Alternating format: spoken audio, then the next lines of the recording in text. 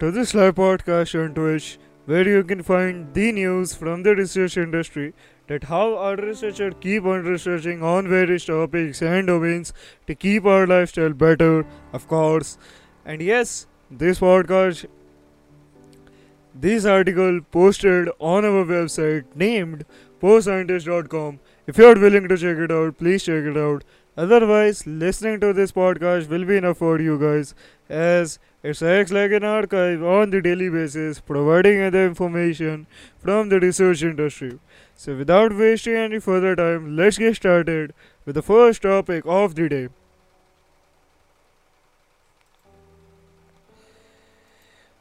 Using vibration to control a swarm of tiny robots. Okay, let's see.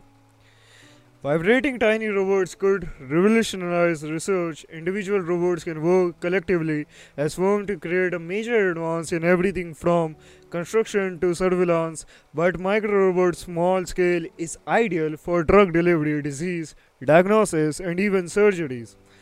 Despite their potential, micro robots' size often means that they have limited sensing, communication, mobility, and computation abilities, but new research from the Georgia Institute of Technology enhance their ability to collaborate efficiently.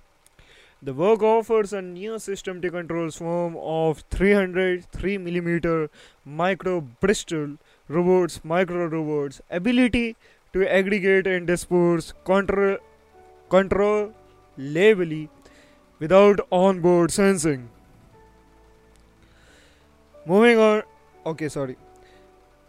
The breakthrough is unique to Georgia Tech expertise in electric and computer engineering and robotics, and its push for interdisciplinary collaborations.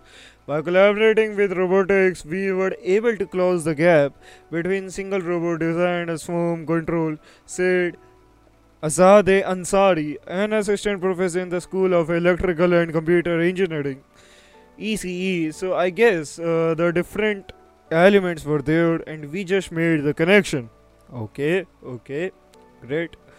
The researcher present the work controlling collision induced aggregation in a swarm of micro Bristol robots in IEEE transactions on robotics. The challenges of micro robots. While larger robots can control movement through sensing the environment and wirelessly sending this data to each other, micro robots do not have the capacity to carry the same sensor, communications, or power units. In this study, the researcher instead utilized inter-robot physical interaction to encourage robots to swarm. Microrobots are too small to interpret and make decisions, but by using the collision between them and how they respond to frequency and the amplitude of global vibration actuation, we could influence how individual robots move and the collective behaviors of hundreds and thousands of these tiny robots, said Xinjian Hao, an ECE PhD student. Okay. These behavior or motility characteristics determine how microbots move linearly and the randomness in their rotation. By using vibration, the researcher could control this mobility characteristic and perform more motility induced phase separation MIPS. The researcher borrowed the concept from thermodynamics when an agitated material can change phases from solid to gas to liquid. The researcher manipulated the level of vibration to influence the microrobot to form clustered or disperse to create good spatial coverage. To better understand these phase separation, they developed computational models and a live tracking system for the 300 robot swarm using computer vision. This enabled the researcher to analyze microrobots' behavior and the motion data that give rise to the swarm characteristics. This project is the first complete pipeline using these MEMS that can be generalized to different microbot swarms. We hope people will find that using physical interactions is another new way to control the micro robots, which initially was very difficult to do. Okay, okay. Collaborating for innovation. The success of the project can be attributed to the interdisciplinary nature of the research. While the EC researcher had expertise in building microelectromechanical system (MEMS) to fabricate technologies such as computer chips or micro robots. The robotic researchers brought modeling experience, and Ansari first created micro Bristol boards in 2019 from 3D printed polymers, which seeded the collaboration with IRIM director Professor Seth Hutchinson, Hutchinson and Professor Magnus Eggerstedt, now at University of California, Irvine, and their PhD students Sid Maya and Gennaro Nota Notomista. We knew more about how to build micro devices and actuate them, and they knew more about the algorithm modelings and closed loop and open loop control. Ansari said. So it was very good interdisciplinary work because each group benefited from the new perspective that the others brought to this. Okay, okay. Moving on towards next topic.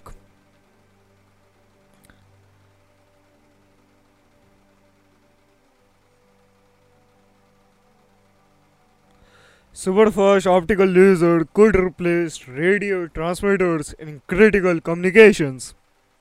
Okay, let's see. A team of Western Australian researchers have found a way to avoid the need to use radio transmitters in critical communication using new technology featuring superfast optical lasers. Radio transmitters, which are still in use, were developed over a century ago. The researchers from the International Center for Radio Astronomy Research (ICRAR) have been working on this project for 2 years, with their findings published in scientific reports. Although optical communication have been in use since the 1980s, government and industry have continued to rely on radio transmission technology in settings such as satellite communication due to atmospheric turbulence. Atmospheric turbulence causes laser beams to drift away from their intended target. While there have been advances in the use of optical wireless communication in recent years, this WA discovery addresses the turbulence issue by using a very fast steering mirror that can correct for turbulence at a rate of hundreds of thousands per second. This means that superior optical wireless transmission can be used in more settings, reducing the need for reliance on slower radio transmission. Lead researcher Dr. Shane Walsh explains how his team have found a way to use optical communication to fix upon a rapidly moving target in a turbulent environment with an uninterrupted high-speed signal. This is a culmination of more than 2 years of research and testing and takes ground-to-space communication from what was effectively a dial-up speed in turbulence to a superfast broadband speed.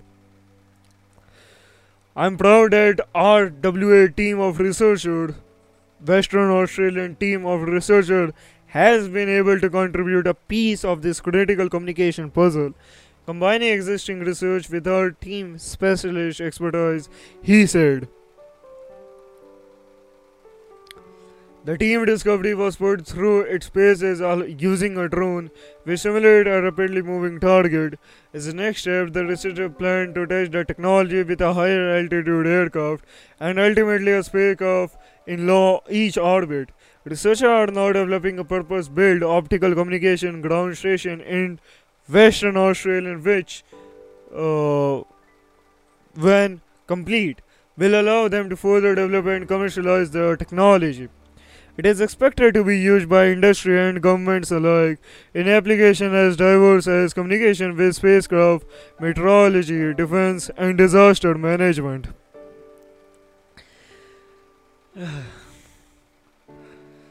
Of course, it's gonna be used in various applications and various products. So great, man. Moving on towards next topic, hacking the metaverse. Hacking the metaverse. Cybersecurity researchers help protect people in immersive virtual reality. Okay, let's see.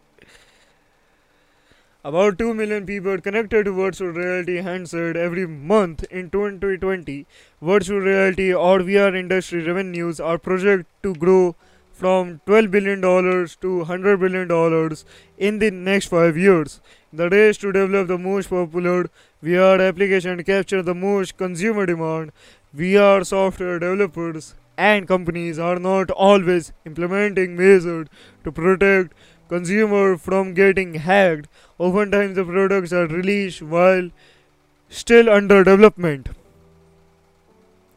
LSU cybersecurity professor Abby Bagley is one of the first people in the world to study the security of immersive virtual reality on X reality system and to provide solution to this fast-paced industry to protect people who use these new products. Everyone needs to be aware that all technology has security risks. Once someone can access your device, they can potentially steal your money by accessing your banking and credit card accounts, wreak havoc on our life, said Bagley, who is a professor in the LSU Department of Computer Science and a Center for Computational Technology. His new research is published in Computer and Security. Okay. Bagley and a cybersecurity student, including lead author Martin Vondrasek, who is now a security research and PhD student at Brno University of Technology in the Czech Republic, tested a popular social and entertainment XR applications primarily used by people to watch movies with others in a virtual environment to see if they could hack into users' headsets and computers. The researchers discovered they could and were able to take over a user VR headset, look at their screen, turn on their microphone, and install a virus on their computer, all without them knowing it. When another user entered the virtual room and interacted with the unknowingly affected user, they become infected too, similar to how viruses spread between people in reality. In addition, the researchers were able to enter the virtual room using a different and undetected device and act like a virtual invincible peeping Tom. No one would expect an invincible intruder in their real living room, watching their activities and even move. This intrusion can disturb people's privacy on a very personal level, Bagley said. Children and young people are gravitating towards and using many of these virtual reality applications and headsets, which makes ensuring safety and security measures even more important. VR and XR devices are collecting a lot of personal information such as the structure of the physical room you are in as well as your eye, hand and body movements. This information can be used to cause you and your family physical, emotional and financial harm, he said. By hacking into a VR headset and camera, the researchers were able to disorient user, delete physical boundary to make them walk into walls for fall down staircases in reality. Fortunately, the company that developed the VR application, Bagley and his student tested in this paper accepted all the recommendations the researcher provided in the responsible disclosure. Developer and scientists can now use the tools the researcher developed to make secure VR software. The vulnerabilities that we discovered could have been prevented as a part of our research. We implemented several analytical and attacking tools, example exploits and vulnerability signatures. We hope to publish them as free and open source software to improve the state of the art of vulnerability detection and prevention in VR, Vonstrak said. In addition, virtual reality applications are being used in education, healthcare, critical infrastructure, and military defenses. This research is critical to identify the security weakness in popular XR applications. We need legislators and organizations to know the potential harm it can cause and require the companies developing these new technologies to find the right balance between security, privacy, and safety. Before the massive adoption, said Kavya Pearlman, founder and information security researcher of global non-profit standard developing organization XR Safety Initiative or XRSI. How to join the metaverse safely? Be diligent and understand new technology has both positive and negative consequences. Weed on the side of not always trusting it and use it like you are a scientist. Experiment with things. Be very critical of the technology you are using and try to understand what they are doing with your data, Bagley said. Unfortunately, there are not many platforms in which users can educate themselves about these new technologies, and most of the information people see comes from the companies selling VR products, which naturally do not draw attention to potential privacy and security risks. We react to this by bringing our research to public attention in global media.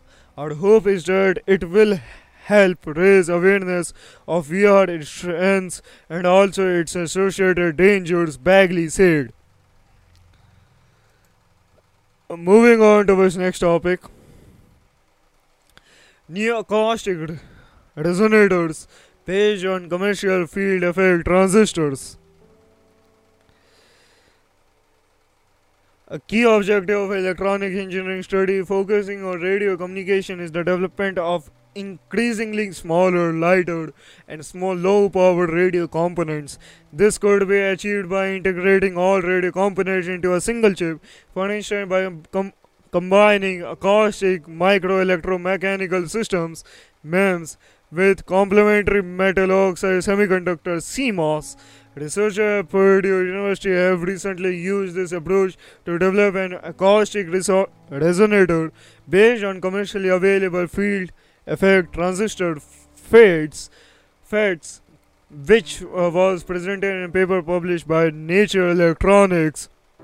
FETs are a class of transistors that control the flow of electrical current in a semiconductor using an electrical field, which are commonly used to amplify signals and are the building blocks for all logic circuits.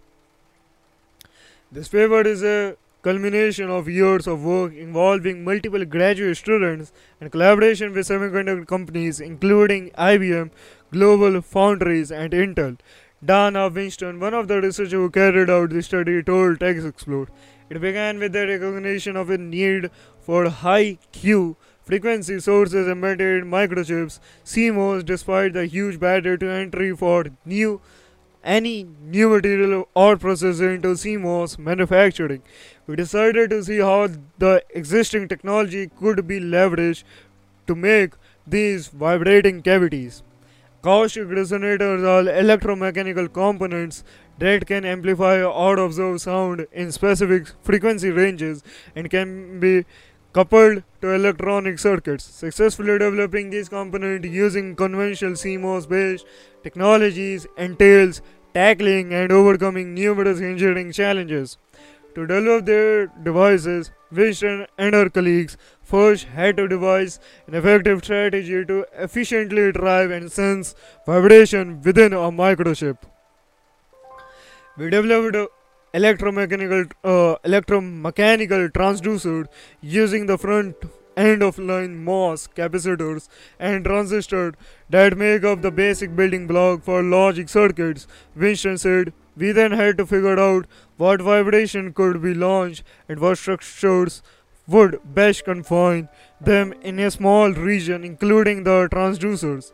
This is a typical for microelectromechanical MEMS devices which are normally freely suspended. To demonstrate compatibility with a commercial process, Winston and her team had to ensure that no post processing was performed on their chip. To do this, they decided to use the many layered combined inner CMOS stack to engineer slow wave acoustic modes. This unique acoustic modes would be unable to propagate down into the substrate where they would be lost all up into the metal layers, that is, away from the transducers that drive and sense them. This was realized through the careful and creative design of phononic phononic metamaterials that were based on existing CMOS structures. Acoustic vibration can be much less lossy than electrical signal typically used to make clocks and frequency shores on chip, Winston explained. The resonator we demonstrate in this paper can serve as low loss building blocks for clocks and analog signal processing, and their high frequency provides additional benefit for low noise and faster computation. The acoustic resonator developing by Winston and her colleagues are driven by capacitors that are inherently part of the CMOS stack. These capacitors are essentially transistors with source and drain contacts shortened together. Okay, great man, great. When a voltage is applied to a capacitor, the equal but opposite charge generated on the capacitor to opposing side are electrically attracted to each other. This results in the sequence squeezing of the film sandwich between the capacitor two sides. If we wingle that voltage, then the force on the plates also wingles, and we can launch acoustic waves through the time varying stretch kind of like a speaker, Winston said.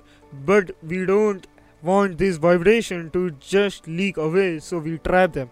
This is done by manipulating the properties of the surrounding material so that it simply won't let the wave propagate. To guide acoustic waves in a specific desired region, Winston and her colleagues used a series of periodic structures partnered in the CMOS layers. Due to periodic nature, these structures only let certain frequencies of vibration through while reflecting other, that is, including the target frequency. We are basically guiding the wave only in the region where we want it using this periodic structure, Winston explained. The vibrations build up in this trap or resonance cavity as more and more vibrational energy is formed in using the capacitors. Finally, we sense these build-up vibrations using standard transistors which are sensitive to stress. These transistors convert the mechanical vibrations into an electrical signal which can then be routed for use in nearby circuits. The acoustic resonators created by this team of researchers are the first vibrational structure developed to date that are embedded in CMOS technology and require no modification to the chip. While other approaches to integrating resonator with CMOS involve depositing films on the chip or etching away parts of the chip post fabrications, there is the only mechanical resonator that utilizes an unmodified standard CMOS process.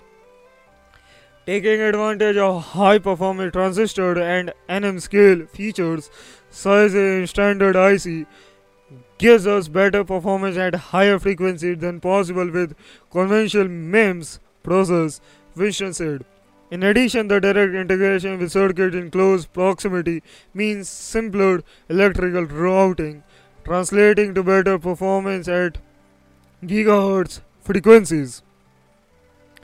The acoustic resonator design introduced by Winston and her colleagues could be implemented using any copper-based CMOS platform and can be optimized for even better performance. In the future, it could thus open valuable opportunities for the creation of smaller, highly performing acoustic resonators that are easier to implement on a large scale. The possible implications of our work include the development of on-chip clocks for low powers, small footprint, low-cost, robust, and secure microelectronic chips, Winston said. The idea is to replace off-chip frequency sources like the quartz crystal used today. The devices created by the team of researchers could also enable the creation of physical, chemical, and biological sensors with an integrated radio communication component. Finally, they could also help to enhance the security of hardware components, for instance by creating unique acoustic fingerprints for each chip and allowing devices to access the integrity of packet chips using embedded ultrasonic transistor. We are most interested in working with CMOS foundries to take advantage of emerging materials in their technology to improve resonator performance, Winston added. Upcoming opportunity for use of electric material for enhanced electromechanical transduction are particularly exciting and promising.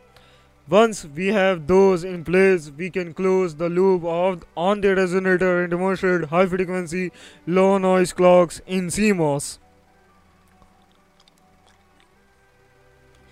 In their next studies, Winston and her colleagues would also like to explore the possibility of broadening acoustic manipulation capability using the metamaterial used in their recent work. For instance, they would like to explore their value for enhancing waveguiding, lensing, convolution, and filtering tools.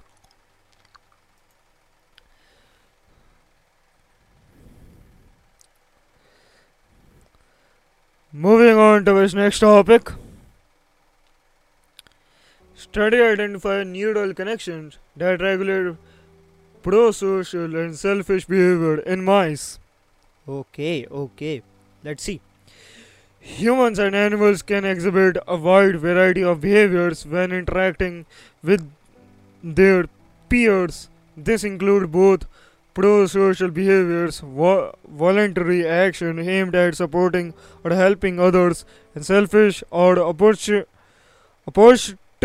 behaviors which prioritize one's own needs or desires. Several post-neuroscience studies have investigated the neural process involved in social connection, particularly in terms of the brain regions and neurotransmitters associated with bonding or intimacy. However, so far very little is known about the brain mechanism underlying selfish or altruistic actions. Researchers at the Italian Institute of Technology (IIT) and University of Milan have recently carried out a study aimed at filling this gap in the literature by examining the activation and firing of neurons in the mice brain as animals engage in prosocial or selfish behaviors. The paper published in Nature Neuroscience identifies a series of prosocial or selfish behaviors specific reciprocal connection between neurons in the prefrontal cortex and amygdala, two brain regions associated with complex behavioral planning and emotional regulations, respectively. Over the past year, I felt a loss of the common sense of collectiveness, even before the pandemic, that contributed to self-centered concern and a disregard of other. Diego Sinchkia, one of the researchers who carried out the study, told Medical Express. Of course, recent physical distancing and quarantine policies further disrupted our daily social interaction and resulted in increased social isolation. The goal of my recent study was to understand the social factor and neurobiological determinants of altruism and self-interest. To examine the neural mechanisms underpinning altruistic and selfish behaviors, Sciascia and his colleagues first designed a new experimental task that would encourage these different types of behaviors in animals. This social decision-making task offered animals two simple choices: sharing a reward with their peers or not. The researchers then used this task to perform an experiment on several adult mice.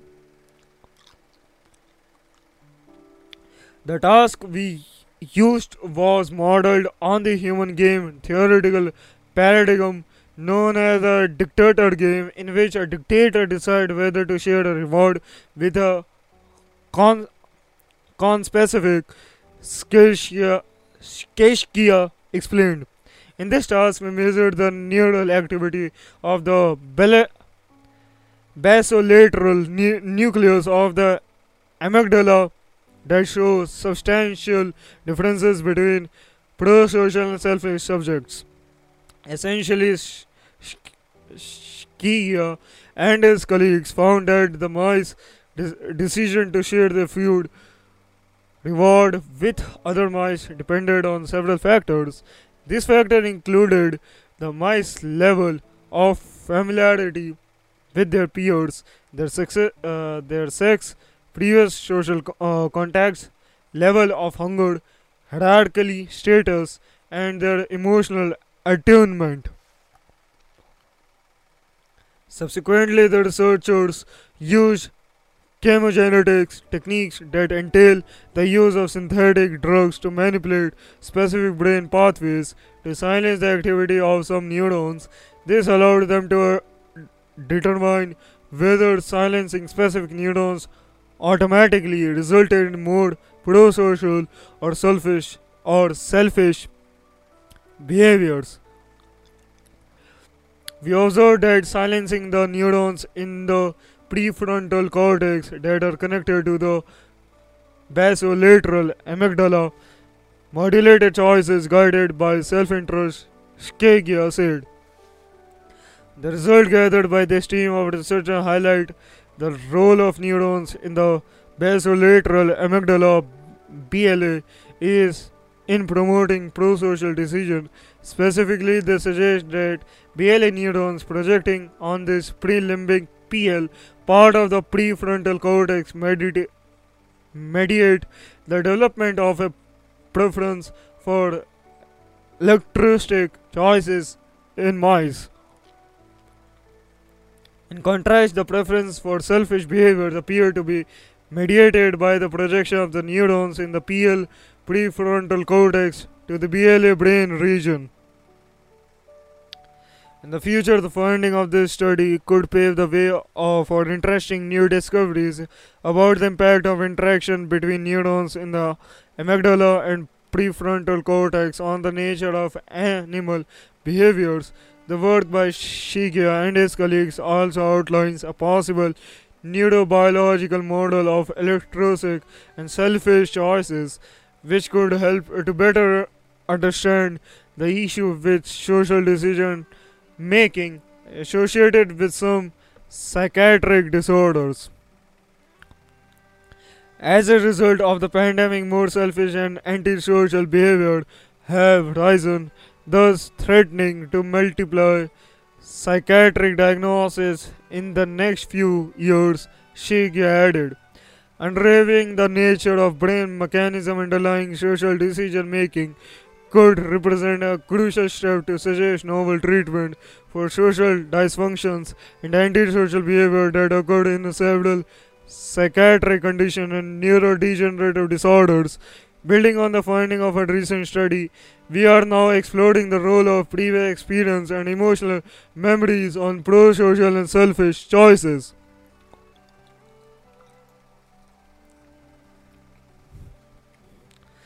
Moving on to this next topic, having good friendship may make for a healthier gut microbiome. Okay, let's see.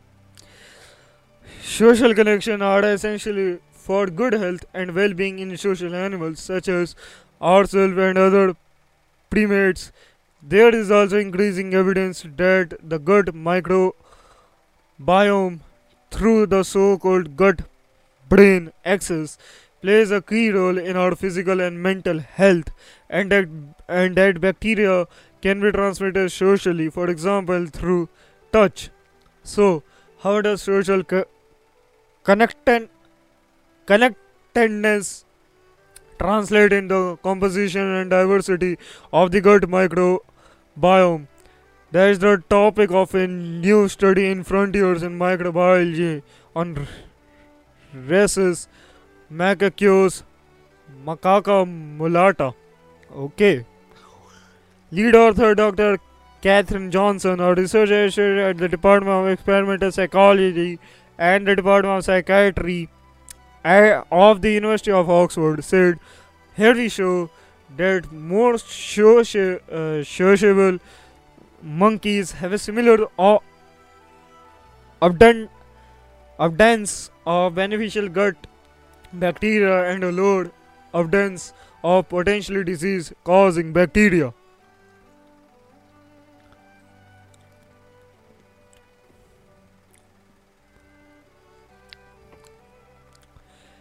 Monkey Island.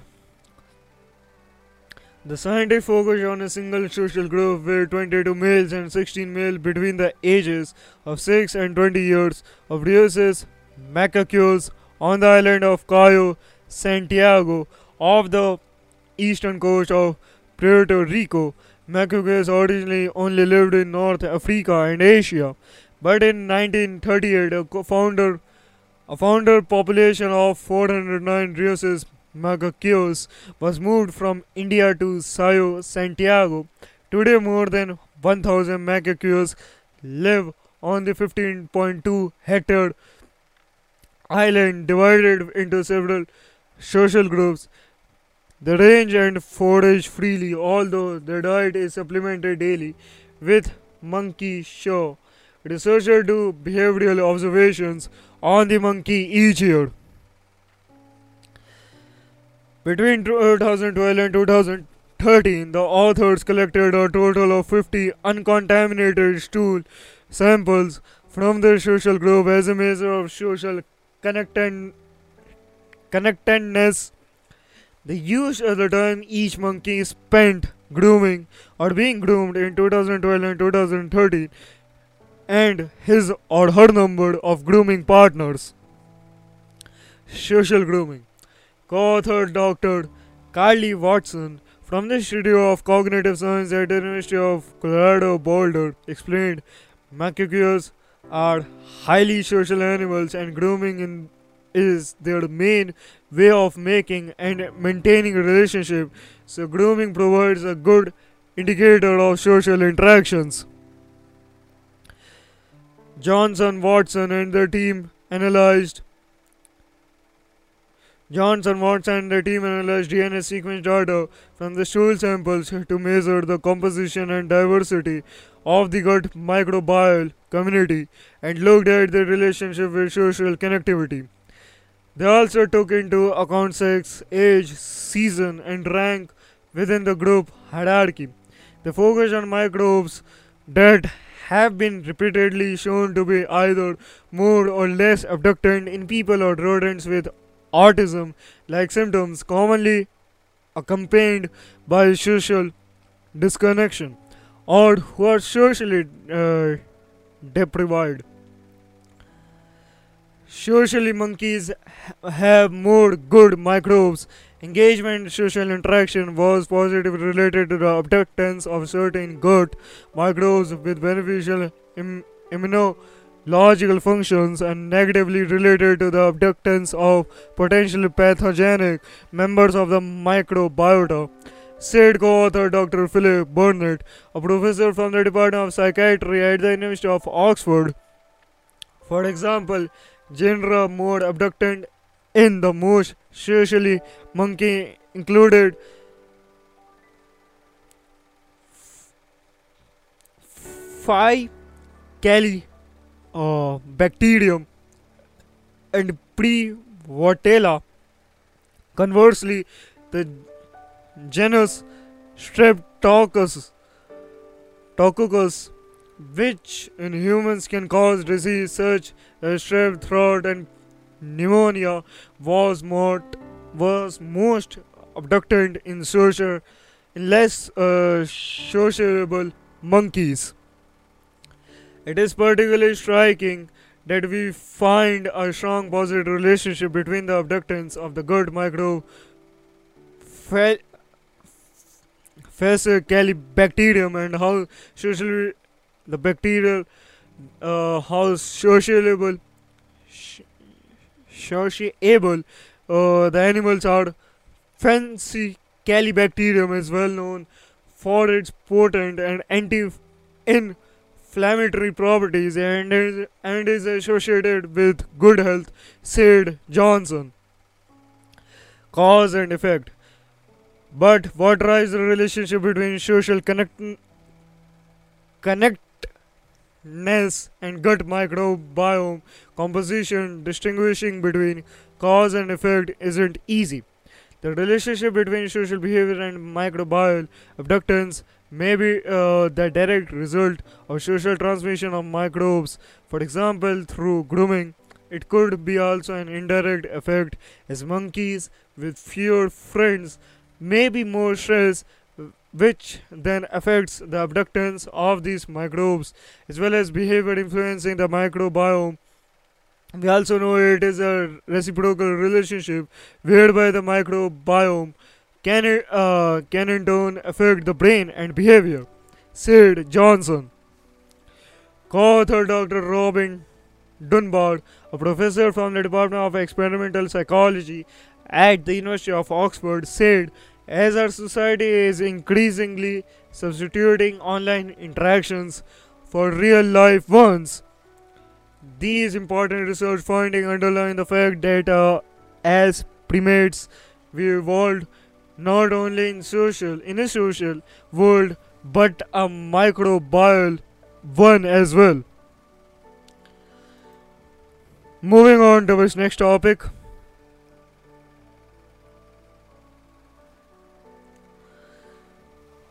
Death of a star reveals a mid-sized black hole lurking in a dwarf galaxy. Okay, let's see. An intermediate mass black hole lurking undetected in a dwarf galaxy revealed itself to astronomers when it gobbled up an unlucky star that strayed too close.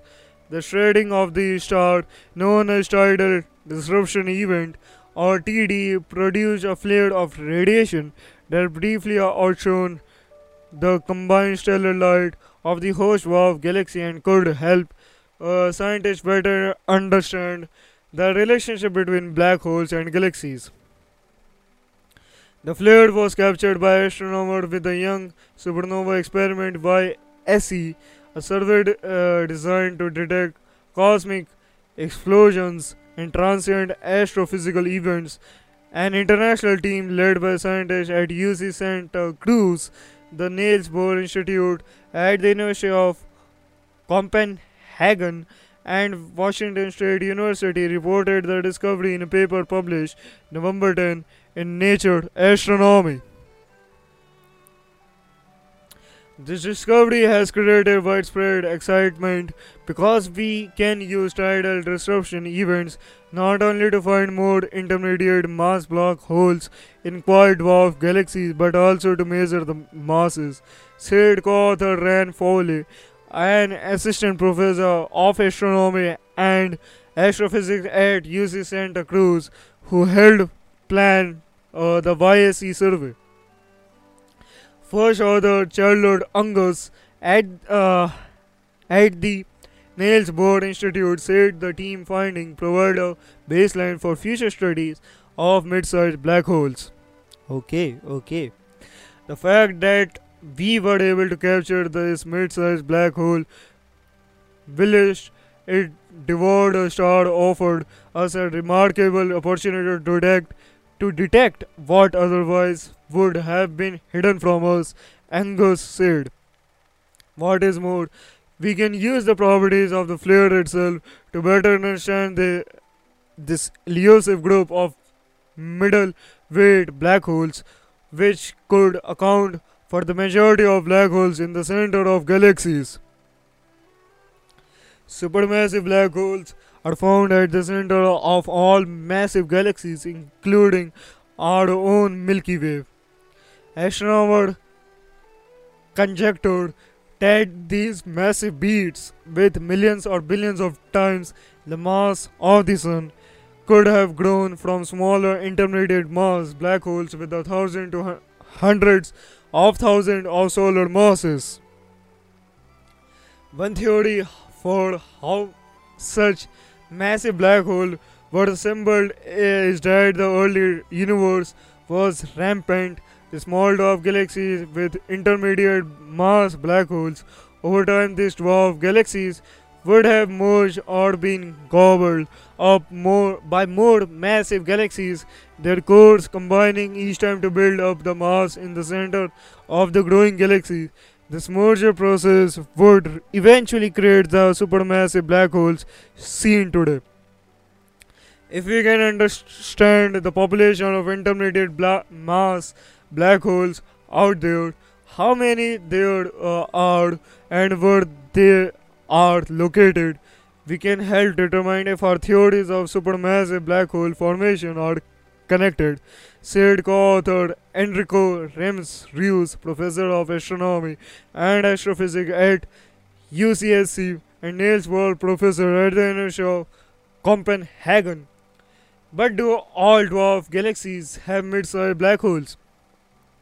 That's difficult to assert because detecting intermediate mass black holes is extremely challenging, Rems said. Classic black hole hunting techniques, which look for actively feeding black holes, are often not sensitive enough to uncover black holes in the center of dwarf galaxies. As a result, only a minuscule fraction of dwarf galaxies is known to host intermediate black holes. Finding more mid-sized black holes with tidal disruption events could help to settle the debate about how supermassive black holes form. One of the biggest open questions in astronomy is currently how supermassive black holes form, said co-author Viviana Baldessar, professor of physics and astronomy at Washington State University. Data from the young supernova experiment enabled the team to detect the first sign of light as the black hole began to eat the star. Capturing this initial movement was pivotal to unlocking how big the black hole was, because the duration of these events can be used to measure the mass of the central black hole. This method, which until now had only been shown to work well for supermassive black holes, was first proposed by Rems and co-author Brina Mockler at UC Santa Cruz. This flare was incredibly fast, but because our YSC data gave us much more early information about the event, we were really able to pin down the mass of the black hole using it, Angus said. The study was based on data from observatories around the world, including the W.M. Kenneth Observatory in Hawaii, the Nordic Optical Telescope, UC Lick Observatory, NASA Hubble Space Telescope, the International Gemini Observatory, the Palomar Observatory, and the Pan Stars Survey at Helen Kala Observatory. Moving on to his next topic, an early universe analog built in a lab in Germany. Okay.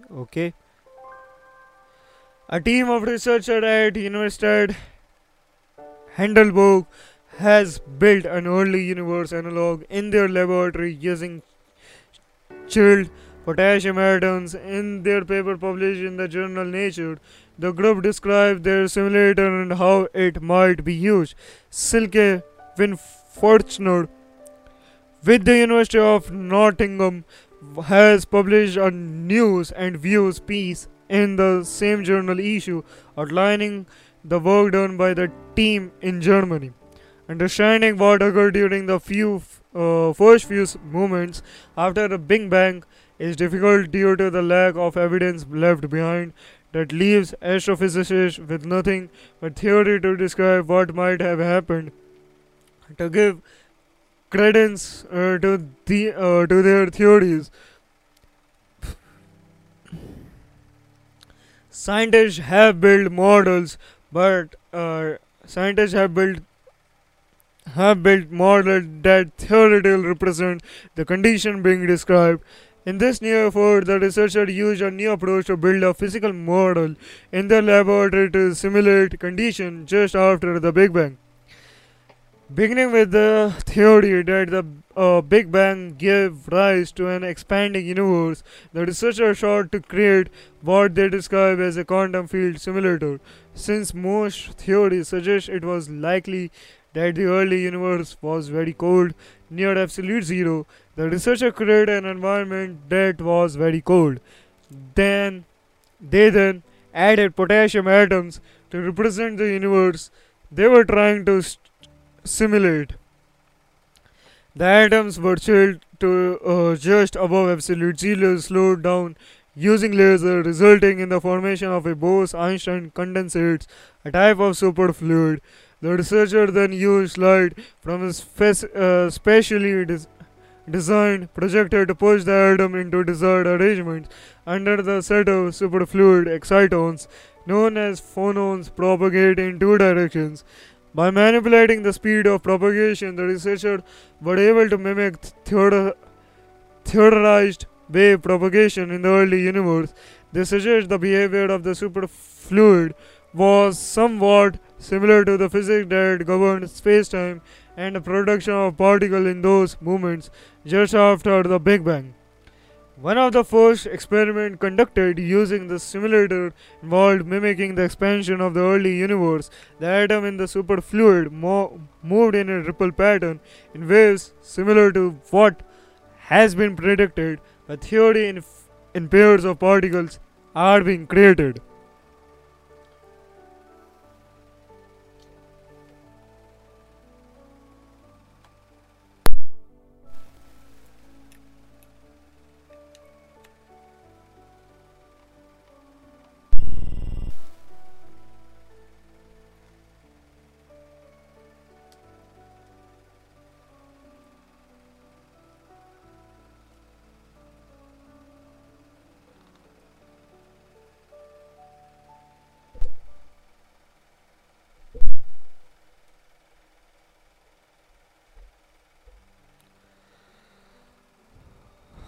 Okay, moving on towards next topic.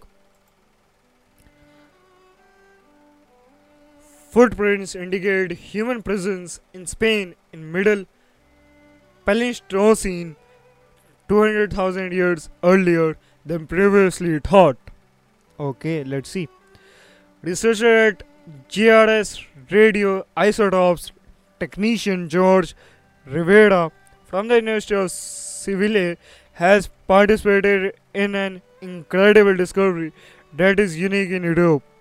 After employing an optically simulated luminance technique at the Center of Research for Research, Technology and Innovation Laboratories at the University of Sleve, CETUS, and at CINEC to Homian footprints found at Metal Lascanas in 2020, Rivera helped to determine that the footprints are in fact 200,000 years older than previously suspected. Okay. This would mean that pre-Neanderthals would have lived in the Donana area under the Middle Pleistocene around 295 800 years ago to obtain 295,800 years ago. To obtain this result, the team used optically simulated luminance, a method used to find the absolute gas of sediments that have been fully exposed to sunlight. The researcher, led by Professor of Paleontology Eduardo Maidel at the University of Huelva, was published by Scientific Reports on October 19, 2022. Scientific milestone. The discovery in June 2020 of hominin footprints more than 100, 106 years old next to El Espirito Mallet Metal Lascanos Huvla was a revolution for the scientific world, so much so that it was considered one of the most important discovery of the year. But now the publication of this paper has confirmed what some experts suspected at the time. Those footprints were much older and in fact 200,000 years older than previously thought. While it was previously placed in Upper Pleistocene, the evidence now points clearly to the Middle Pleistocene and to its being 295,800 years old, making it a unique record in Europe since there is no better site in the world of hominin fossil footprints in terms of number, age, and area than that of the El Esprillo beach. Okay. After collecting samples from the various levels and another two later to compare the first result, the age of the fossil remains was established and points to the middle Pleistocene, a crucial moment between different climatic stages between a warm period, Miss 9, 36,000 36,000 years old to 300,000 years ago. In transition to Miss 8, 300,000 to 240,000 years ago, in which a major glaciation galactian took place. Okay.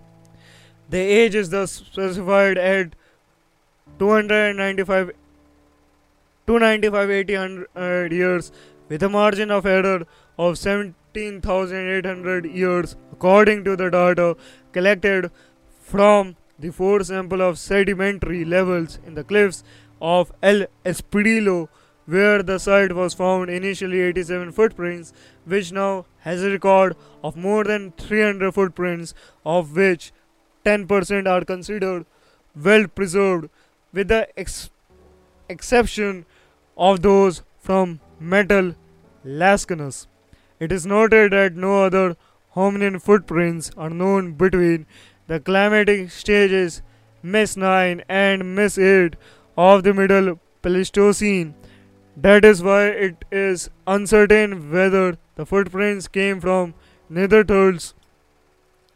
But did the footprints came from Neanderthals? At first, the footprints were thought to be from Neanderthals, but that is now in doubt. The main hypothesis among the scientists is that the footprints came from individuals of the Neanderthal lineage, with which Homo heidelbergensis and Homo neanderthalensis have been associated. The hypothesis that the prints belong to pre-Neanderthal hominids is feasible. Precisely for this reason, the Metal Lascanos footprints are now more valuable due to their contribution to the fossil records of hominids in the Middle Pleistocene, which is very poor in Europe because of the scarcity of deposits with footprints.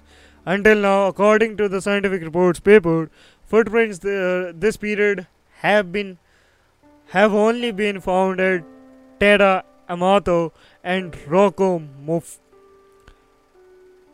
Monfina, Italy, and were dated to between 380,000 years old and 345,000 years ago, with records of Homo heidelbergensis. They are the only ones older than those at Huvlia in this era. After these findings at the Benchashki Vash, France, and the Therapeta, Greece sites from 236,000 to 130,000 years ago are attributed to Homo thalaensis.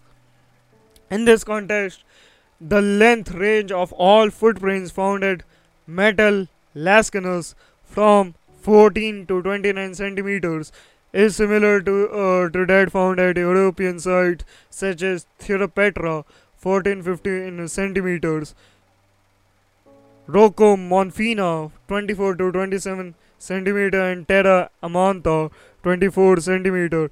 In my case, the experts highlight the singularity of the Metal Lascanus discovery, whose new dating challenges the exciting paradigms and has required deep analysis before any conclusion could be accepted. The new technology now establishes a chance in the scenario that they prevailed on the coast of the Gulf of Cadiz, with human settlements in a more temperate and humid climate than in the rest of Europe, with higher water tables and abundant vegetation. In the same period, the sea level would have been about 60 meters below its current level. This implies that the coast would be more than 20 kilometers from where it is today, which is how there would have been a great coastal plain with large flood prone areas in which the footprints discovered in mid 2020 would have been made. The site's new dating also affects the vertebrate animals found, since the Homo traces there also included footprints of large mammals such as straight-tusked elephants, gigantic bulls, dogs, and boars. It was the fauna that inhabited Donanon 300 years ago and not 100 years ago, as other investigators stated. Moving on to our next topic.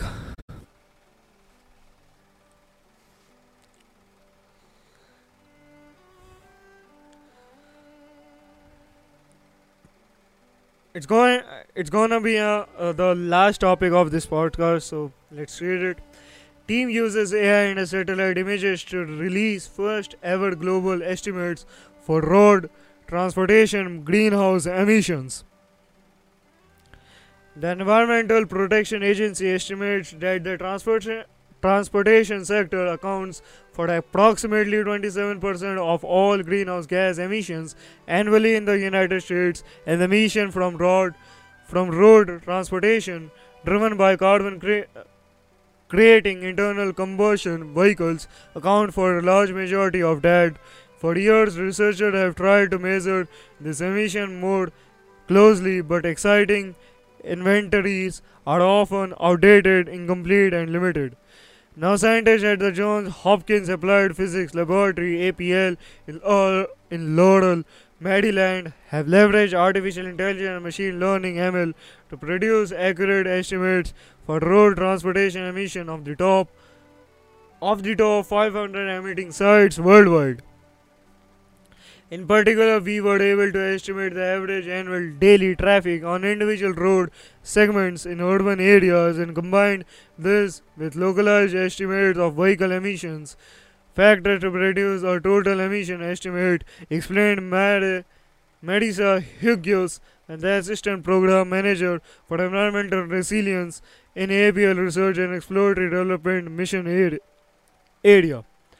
The ability to calculate emissions per road segment provides an unprecedented level of detail and global coverage, said Hughes, who helps manage the laboratory climate change efforts.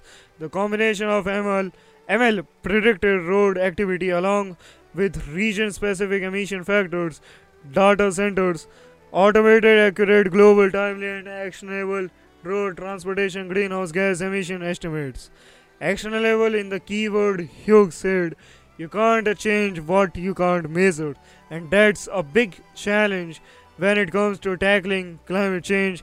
We need to know where the greenhouse gas emissions are coming from, but that means accounting for a vast number of minuscule contribution across time and geography, making the invincible visible.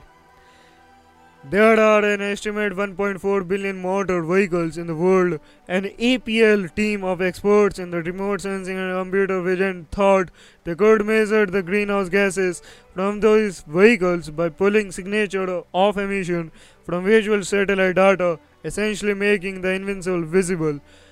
They set out they said about looking at existing emission data, correlating it with those images, teasing out anything they could with neural networks.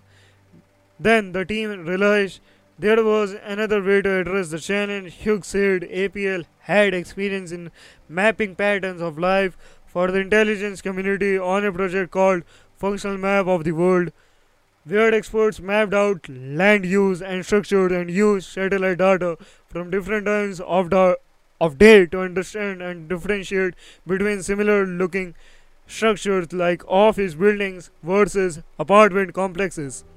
We thought, what if we took the same pattern of life analysis and instead of focusing on buildings, we looked at networks of roads that were connecting them, recalled Derek Rowland, a senior ML researcher at APL. We built a deep neural network that would take inputs that are available globally, satellite imagery, road network data, and population. Because some areas had fine-grained emission and vehicle count data, we were able to train our machine learning models with the ground truth data on vehicle activity there, and then applied the model prediction forged at the country level and most recently for the top 500 cities globally. He continued.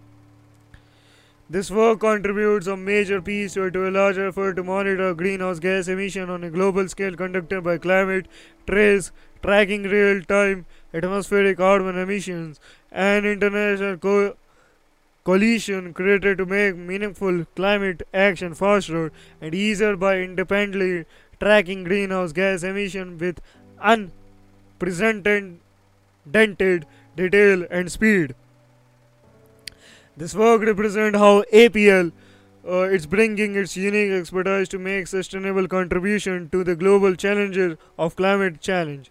It's a great example of how our unique skills and capability across machine learning, satellite imaging, and systems modeling can be applied to understand and one day solve complex problems, said Bobby Armigod, who, along the Hughes co-leads the lab-wide focus on climate change research.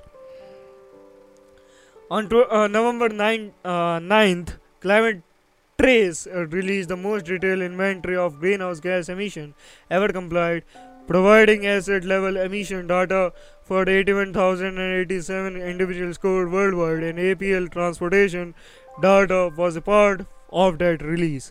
In addition to releasing facility level information, Climate Trace updated its independent inventory of emission from every country to include data from 2021, providing a full view of annual greenhouse gas emissions since 2015, the year of the Paris Agreement, an international treaty on climate change, bringing radical transparency to global emission.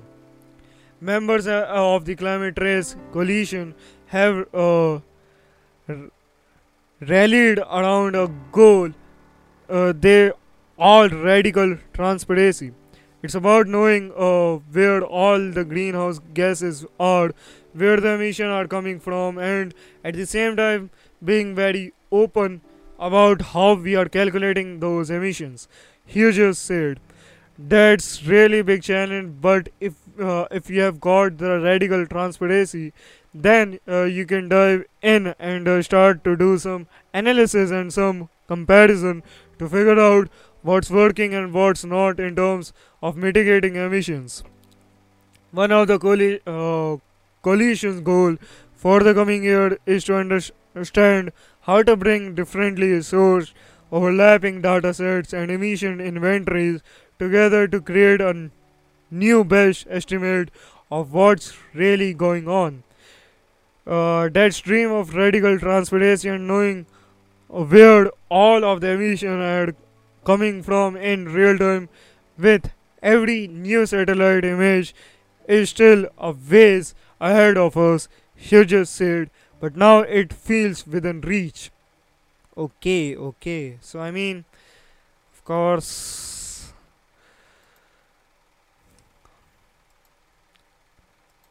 at last, I just want to say, you guys, keep researching, stay curious, stay healthy.